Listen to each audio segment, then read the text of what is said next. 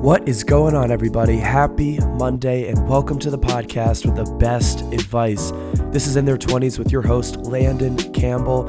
If you're listening to this episode on Monday morning, I hope everybody is enjoying a long 4th of July weekend, well-deserved, and just know that we have a fun episode planned for you all today. For episode 104, we were fortunate to speak with the Tim Draper, who is the founder of companies like Draper Associates, Draper University. Of course, he is known as a pioneer and the father of VC, making some great early bets in companies like Tesla, SpaceX, Webflow, Robinhood, and Coinbase. We spoke about so much during this interview: his formula for taking a risk in your 20s, his thoughts on Bitcoin, and how we got into VC. Before we invite Tim to the stage, here are the top 3 things that I think all 20-somethings should know about right now. Gen Z is making cash cool again. A new study showed that Gen Z are more likely to pay with cash than millennials. 45% of Gen Z prefer cash for everyday purchases. They use this as a way of budgeting and saving money. Another crazy statistic, 64% of Gen Z don't have a credit card at all. This is all from a new article that Bloomberg published this week. This is the trend that I'm following closely. I'd love to hear from you on this, our listeners. So at the end of this interview, speak with some of your friends and let me know what they say. I spoke with a few of my friends who said that this was spot on, but then also a few of my friends thought that the results on this might be a little skewed, so let me know what you think. And now for the second point on our list. Jeff Bezos, the co-founder and former CEO of Amazon, criticized President Joe Biden on Sunday, July 3rd, publicly over Twitter. To simply share the facts of what happened, the president sent out a tweet about the rise of gas prices, asking companies running gas stations to lower prices at the pump. Jeff Bezos quickly and immediately responded to this tweet, calling it a misdirection and deep misunderstanding of basic market dynamics and how inflation is far too important a problem for the White House to make a statement like that. With the rise of gas prices and, of course, inflation, this is something that I'm also paying really close attention to. So let me know your thoughts on that. And the final point on our list of need-to-know things for 20-somethings, this also has to do with gas. Shell, the oil and gas company, is accepting applications for a Gen Z TikTok social media manager. I thought this news story is pretty unique, funny, and interesting. They're looking for ways to diversify its social media efforts and appeal to younger and a greener audience. So if you are someone who's killing it on TikTok, this could be a cool opportunity for you. But that's something that I'm also following closely to find out why Shell is trying to appeal to Gen Z. All right, those are the top 3 things that I think all 20-somethings should know about. All right, everybody, we are going to bring the legendary Tim Draper to the stage to talk about his best advice for people in their 20s. But before we do, I could really use your help on something super important. I am searching for all Gen Z founders building products or services in the creator economy, gig economy, or Web3.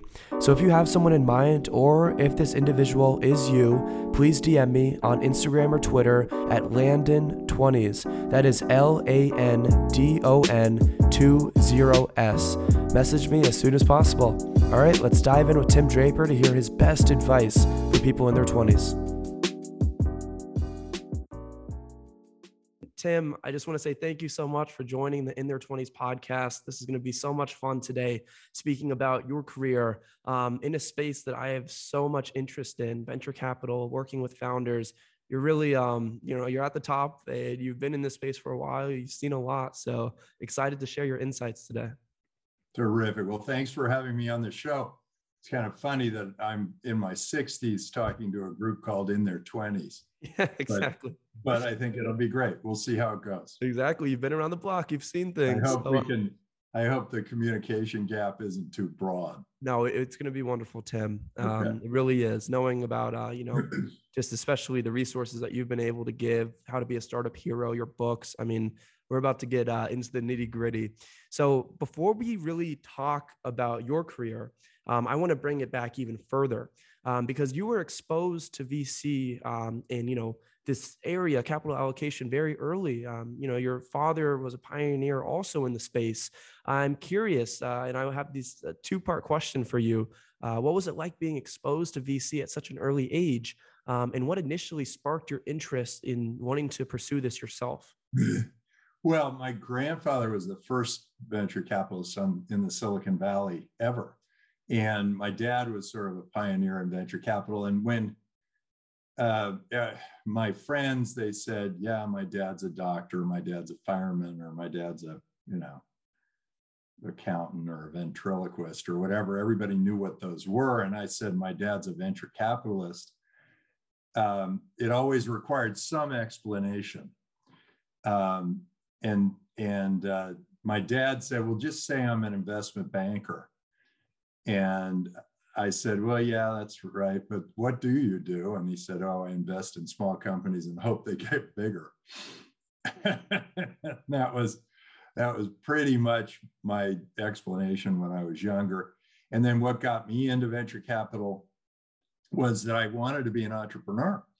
And I couldn't decide which company I was going to back. Well, I was going to start. I was going to either start a submarine company, a a hologram company, a music something that ended up being like iTunes, and digitized music company, or a company that is one big corporation offshore that allowed people to invest and then only pay their taxes when they repatriated. So those are my four ideas coming out of business school, and I couldn't decide which one I really wanted to dedicate myself to. And I realized that maybe I didn't have the DNA to be an entrepreneur because I was not focused enough. And so I clearly had the DNA to be a venture capitalist, and it was the right job for me. Totally. I love hearing that because I really feel it. Me personally, I founded this podcast. I have many, I guess you can say, attributes of a founder. Like, it's fun to build things, but I think the question a lot of founders don't ask enough is, am I willing to spend 10 plus years on this? Sometimes even more. And to be honest, I haven't found that one thing, product, service, SaaS, whatever it might be, that maybe I can spend that long on. And that's what's piqued my interest in VC. I'd love to have my hands in multiple places. What I'm interested in today, I might be interested in another industry next week or next year that I want to really dive in on. So it's great to have that founder mentality, because sometimes building a fund, building a firm, a lot of VCs, and I think you'd agree with me, because we're about to get into building your firm, it kind of, you're a founder. I mean, you've built something from nothing into something. So a lot of the attributes. Yeah, it turns out if you are a VC, you do get some of that founder thing. Yes. You're really relying on other people to run their businesses. I think there's also something where I feel really good about venture capital, in that it allowed me to, in effect, decentralize decision making. And now that we have Bitcoin, a decentralized currency, I've been very focused and deeply thinking about decentralization and how important it is for a society. When a society is centralized, you have all these, you have individuals who are fallible, making decisions for huge populations. Putin decided to go to war, and none of his people really wanted to go to war, and none of the Ukrainians wanted to go to war. And somehow he just decided to go to war. And so that was one of those centralized decisions that was just awful for many people. President Xi of China shut down, locked down all the people in Shanghai. And he didn't really realize the incredible repercussions that would have on the global supply chain. He's basically destroyed a huge part of the global supply chain. There are boats that have been in that harbor for 3 weeks, 4 weeks, haven't been able to deliver their stuff. Now there are little cottage industries of people catering to those people who are stuck on those boats. And he decided that he just didn't like crypto because he felt he wasn't controlling it enough.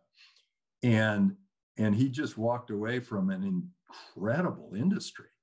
All the miners left and all that stuff. So decentralization is sort of a motto I'm trying to promote, the idea that decisions are best made locally. Even the Supreme Court decision on Roe v. Wade about abortion is a centralized decision that might be good for sort of some of the population, but not good for another part of the population. And so whereas that decision made locally, it would work much better, so that we're not imposing one set of values or another set of values on another part of the population of the US. I think the more of those centralized decisions that get made, the more dangerous it is for people. I think it's, it doesn't really make sense to have a lot of automatic guns in the cities, but it makes a lot of sense to have guns out in the country. Totally. And so having the cities drive the gun decisions probably isn't right. So all these decisions that are really difficult should be decentralized. So the decentralization of Bitcoin and other cryptocurrencies allows people to start thinking, hey, what else could be decentralized? And governance is definitely one of them. I think the decisions should be made first by the family, then by the community, then by the city, then, and the best presidents would be the ones who basically did nothing. But like my wife says, we have big decisions and little decisions, and Tim, you make all the big decisions, and I'll make all the little decisions. We just haven't had a big decision yet. Mm-hmm. And I sort of think that that's the way a federal government or a state government should operate. They shouldn't be looking for more decisions to make. They should be just waiting for when the entire population needs some sort of a decision. And I don't think, like, Roe v. Wade shouldn't be a federal decision. That should be a local decision. That should be decided by the family first. Yes. So I don't know how we get back down there, but when the U.S. was started, it was all about freedom and trust, and we trusted people to make those decisions. And the country grew and grew and grew, and it had an entrepreneurial feel to it. We created Hollywood, we created the Silicon Valley, we created the oil business and the car business. All those things happened because people were free to operate. They didn't have government intervention. And then when the government started to intervene, it killed off industries. So like railroads, government stopped the railroads because they decided they couldn't have more than 100 cars on them or something. They made a bunch of arbitrary decisions that didn't make any sense in a lot of cases. So it's best, and if you're running a business, it's best to decentralize and allow the individual generally to make the decision. Because if you're the CEO of Amazon, you don't want to be the one telling everybody how they're supposed to bend their knees when they load the conveyor belt. That let them figure it out. Another great thing with Amazon, I love that example. They're really focused on single-threaded leadership. People responsible for this, that, and this, and they're going to take care of their responsibilities. So as a capital allocator, yes, it could be probably nervous sometimes, hoping that your companies that you are investing in are taking care of their responsibilities and doing what they have to do. But at the end of the day, that's the bet that you have to make on these people, which is why the early stage is such an interesting area to invest in, because a lot of times this is before traction. This is before product market fit. Way before a lot of times. And all you have really is, you can look at the market, and you can see the problem that they're trying to solve with the actual tool or product service they're trying to put in place to solve that. But then also the team, you got to be able to judge character in a very fast, efficient, and effective way when you make these investments. But Tim, we're going to get even deeper to, some of these investments, because you've made some insane investments. I mean, everybody knows your track record. I don't want to spoil our listeners, but I have the list here, the companies. I'm really excited to see what did you see in these early bets, but we got to go a little before. Around age 27, 28, I believe, Tim. This is when you launched Draper Associates. Fun fact for people listening, obviously, but you were working in IB before. So my question here, this is targeted to emerging fund managers, people interested in making a big change in their life, even people who aren't into VC, people who are currently working at a job looking to make that big step. Why did you decide to bet on yourself at 27, 28 and leave IB and launch Draper Associates? Well, half my job in investment banking was venture capital. I worked for Alex Brown and Sons. I guess they're part of B of A now. And that was a great experience. I had a couple of great bosses. But something I noticed was, while they had a fund and they had all sorts of stuff going on, they didn't know as much about the venture capital business as I did. And I thought, because I grew up in the venture business. So that was one of the reasons I went ahead and started. And the other reason was that there was kind of an interesting family opportunity. My dad had some companies in a portfolio that were worth they were private companies. They were worth about $2 million.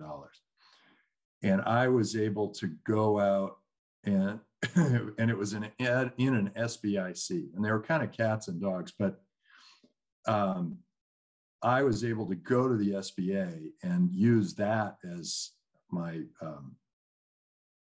the backing and borrow $6 million from the SBA to get going. And I remember the SBA only had 4 people, the SBIC program only had 4 people working there, and they managed about 600 SBICs. By the way, today there are about 600 SBICs, but about 800 people managing. So clearly we've got bureaucratic bloat going on. But back then there were 4 people, and when I was applying, the guy was terrific, and we had a great conversation. He said, well, one of the criteria here is that you've had 10 years of investment experience. And I said, oh, I've been investing since I was 10 years old. And he just goes, check. And I thought, good, because I thought maybe I'd have to be investing other people's money or investing. It was just like, do you have some investment experience? Now I'm sure, now the criteria for an SBIC is ridiculous. They're, you get a full proctology exam before you get to start one. Anyway, that's how I got started with borrowed money. And after about 3 years, the SBA had moved me to their watch list and then to their dirt list and they were about to call the loan. And I flew back to Washington and said, no, don't call this loan. It's going to be great. It's going to be great. And about a year or 2 later, we had 5 IPOs, and that was the IPO window kind of opens and then closes. It opened in 1991, and I had 5 IPOs, and one of them was Parametric Technology, and ended up being, now it still is. I mean, I think it's a $10 billion business. It's still the biggest software company in the New England area. And that was the beginning of my record. So I was able to pay back the SBA, go out and raise a fund. I brought in John Fisher. We went and raised a fund together and had a really good experience. And then that fund went very well. And it was mostly software. And then we brought on Steve Jurvetson, and we had another great fund, and that was mostly internet companies. And then we had another one and another one and another one. But then things went, I don't know if you want to get into this, but in 2001, the markets started to slide like they have today. Mm-hmm. And it got very difficult to raise money. We were doing very well because we were investing in internationally. But our domestic fund had really suffered. And a lot of the things that happened were what's happening now, is that people got a little too tight with their money, and they that made it difficult for anybody to start a new business. It made it difficult for companies that were already going to grow because they couldn't raise money. So it was similar in that way to now, although even worse. And it lasted for a long time. And the regulators kept coming down with more and more regulations. They had this Sarbanes-Oxley. They made it super hard to go public. So that even cramped down on the capital markets even more. Of course, they always eventually come back. So that was good. But, and then at one point, we were on top of the world for a while. We had about 12 partners. And eventually I realized I needed to go solo. I had to be the sole decision maker because I felt as though I could make better decisions. So it was it's been a wild career. It's been great fun. We've done a lot of interesting things, but anyway, that's how it started. Totally. And again, sounds very reminiscent of what we're seeing today in the world. When we see moments of uncertainty, you really need to take a risk. So Tim Draper, it's clear that you are one of the best risk takers out there. And I want to break down your formula for taking a risk in your 20s. And again, just to look at your track record, you've taken big bets on early stage companies like Tesla, SpaceX, Robinhood. You just mentioned that you made another big risk in '99, having the first firm in Silicon Valley to invest with offices overseas. That's a huge risk. And also, we can see the Bitcoin tie you're wearing right now. You've taken a big risk, with investing. That was a big risk too. Exactly. Right. So what's the formula for taking a risk in your 20s? Like, what is that advice that you would give someone watching right now that wants to take a risk in their career, especially during times of uncertainty? What should they be considering, and when do they know that the step is right? Something that helped me when I was going through a lot of this decision making was, I guess I flash back to calculus, because in calculus they talk about the extremes. They say, what if it goes to zero? What if it goes to infinity? And then what's the likely scenario? And that, what are the limits? What are the limits of this? What are the limits of that? Well, for one thing, when I was in my 20s, I had a quiet confidence about myself. And when things started to go badly, all I just thought was, oh, this is just, it's like you're stepping from rock to rock to rock and getting across the lake. And you slip and you fall in, but then you're just going to get back on a rock and go again. And you're going to get to the other side of the lake. And I think that there was a little bit of that quiet confidence in myself. I always felt as though I was going to be successful. I think a lot of what we teach at Draper University is confidence. We make sure that the people have enough confidence to achieve what they want to achieve. And I think that's a big part of it. And that confidence can look like a cockeyed optimist. It can look like somebody who's just too optimistic. But if I have a pretty good sense that in all likelihood, if I stick with it long enough, it's going to be a big success, then I will do it. And sometimes it isn't. And and I've been lucky because after the parametric success, I didn't have to worry about feeding my family at least for a year in advance or something, and we had a house. So we were kind of set in that way, and not, I was more in my mid 30s rather than, or in my 20s. In my 20s, I didn't know where my next meal was coming from. But that does make a difference, because then you can say, well, as long as I'm not putting my kids' future at risk, for the next couple of years, I can go ahead and try something. And then I look and I go, well, and if I try a few things, then maybe one of them will work and the other ones won't. And that would be okay. If they all fail, then, I'm kind of back to square one. And that kind of risk I was comfortable enough taking. And the Bitcoin thing, that was a huge amount of money for me when I made the investment. Yeah. And I made it because I had real confidence that this currency was going to be better than anything that was out there. And I had studied it in pretty good depth, because I bought a bunch of Bitcoin that I lost to the Mt. Gox thing way back, right at the beginning.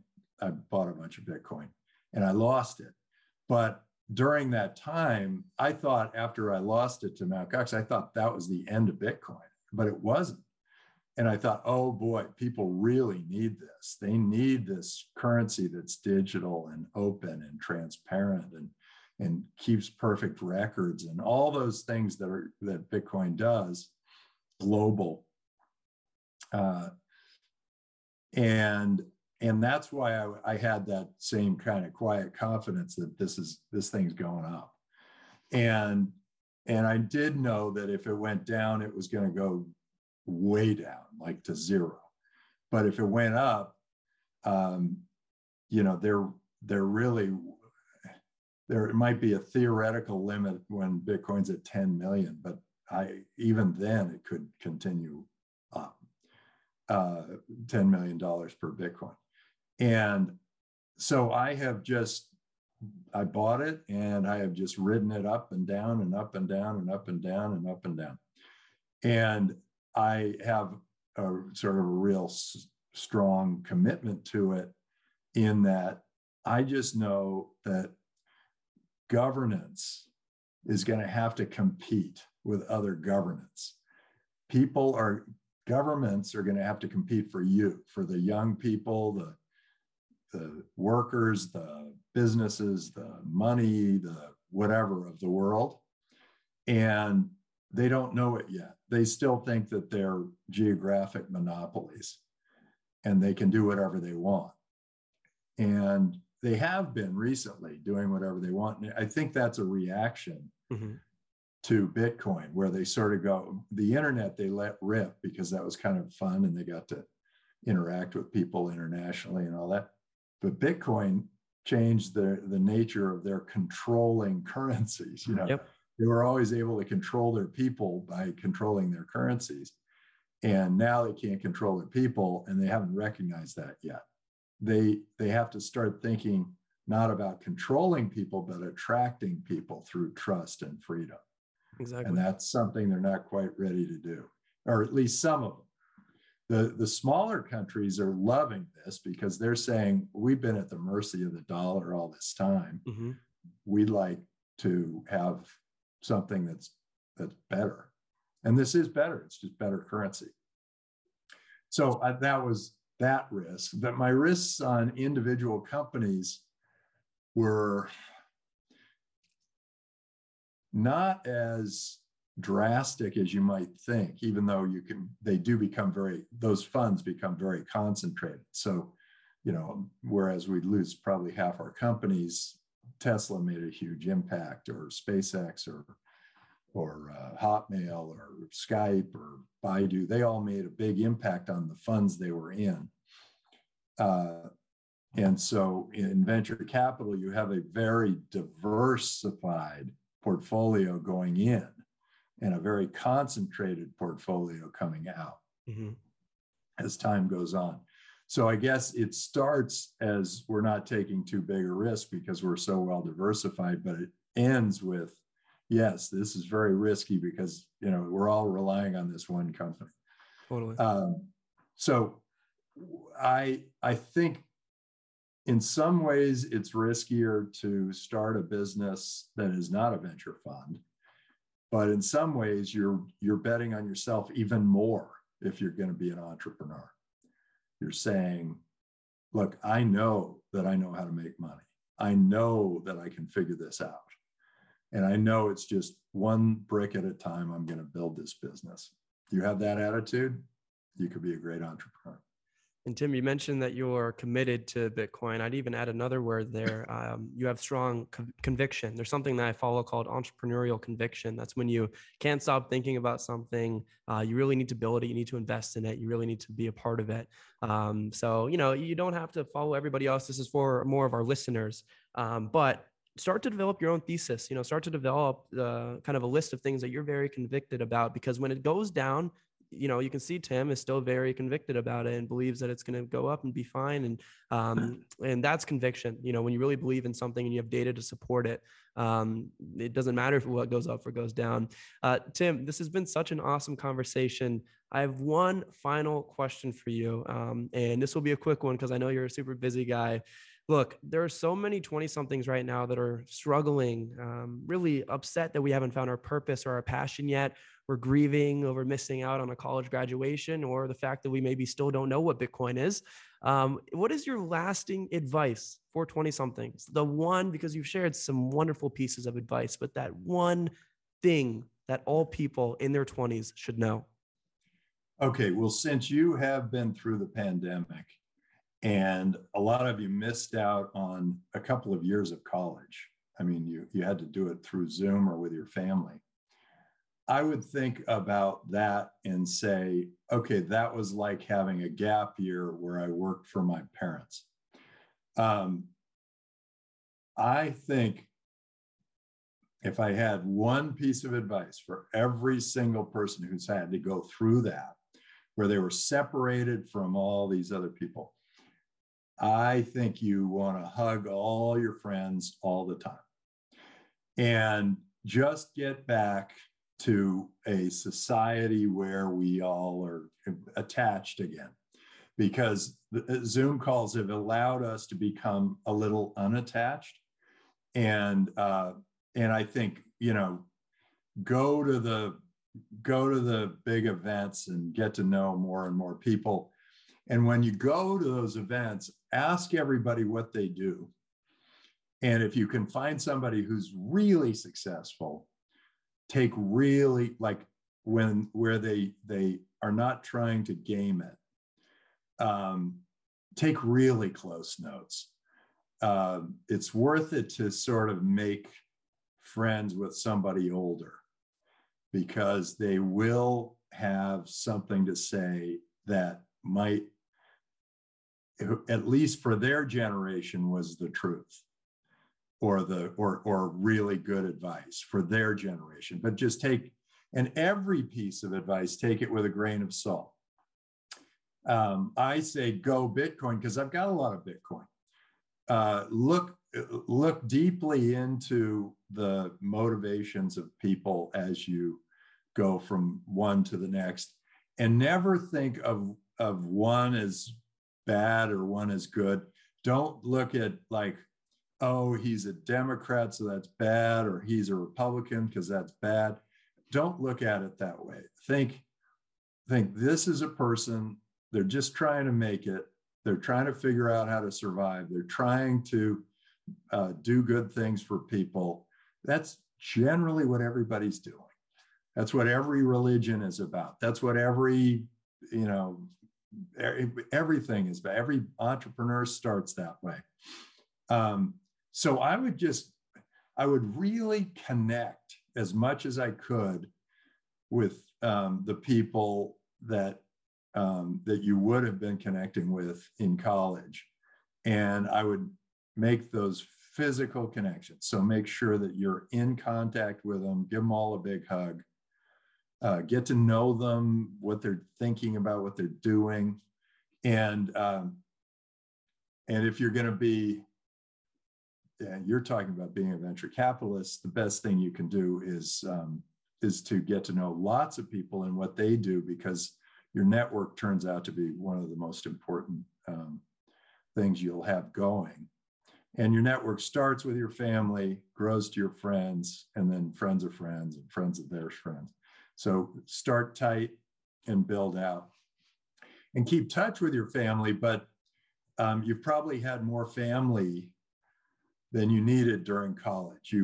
During college, it was probably time to break away from the family. So you might, in that way, be a year or two behind. And so build up those social skills, and think for your next couple of years about your EQ and not your IQ. I love that. Tim, that's why I really love talking to you.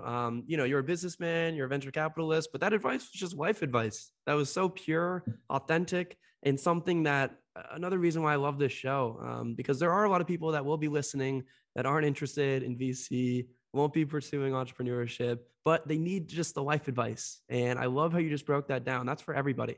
That's really good advice for everybody that can tune in. So I just want to say thank you so much from the bottom of my heart for giving time, going extra as well, with how busy your schedule is. This was so much fun. I learned a lot and really, really appreciate you. Good. Well, you did a great job, Landon. You've got a talent there. So keep pounding. Thank you, Tim. Enjoy the rest of your week. And I'm excited to stay in touch. And also just thank you to your team as well for helping put this together. You bet. All right. Okay. See you later. Bye-bye. Bye-bye.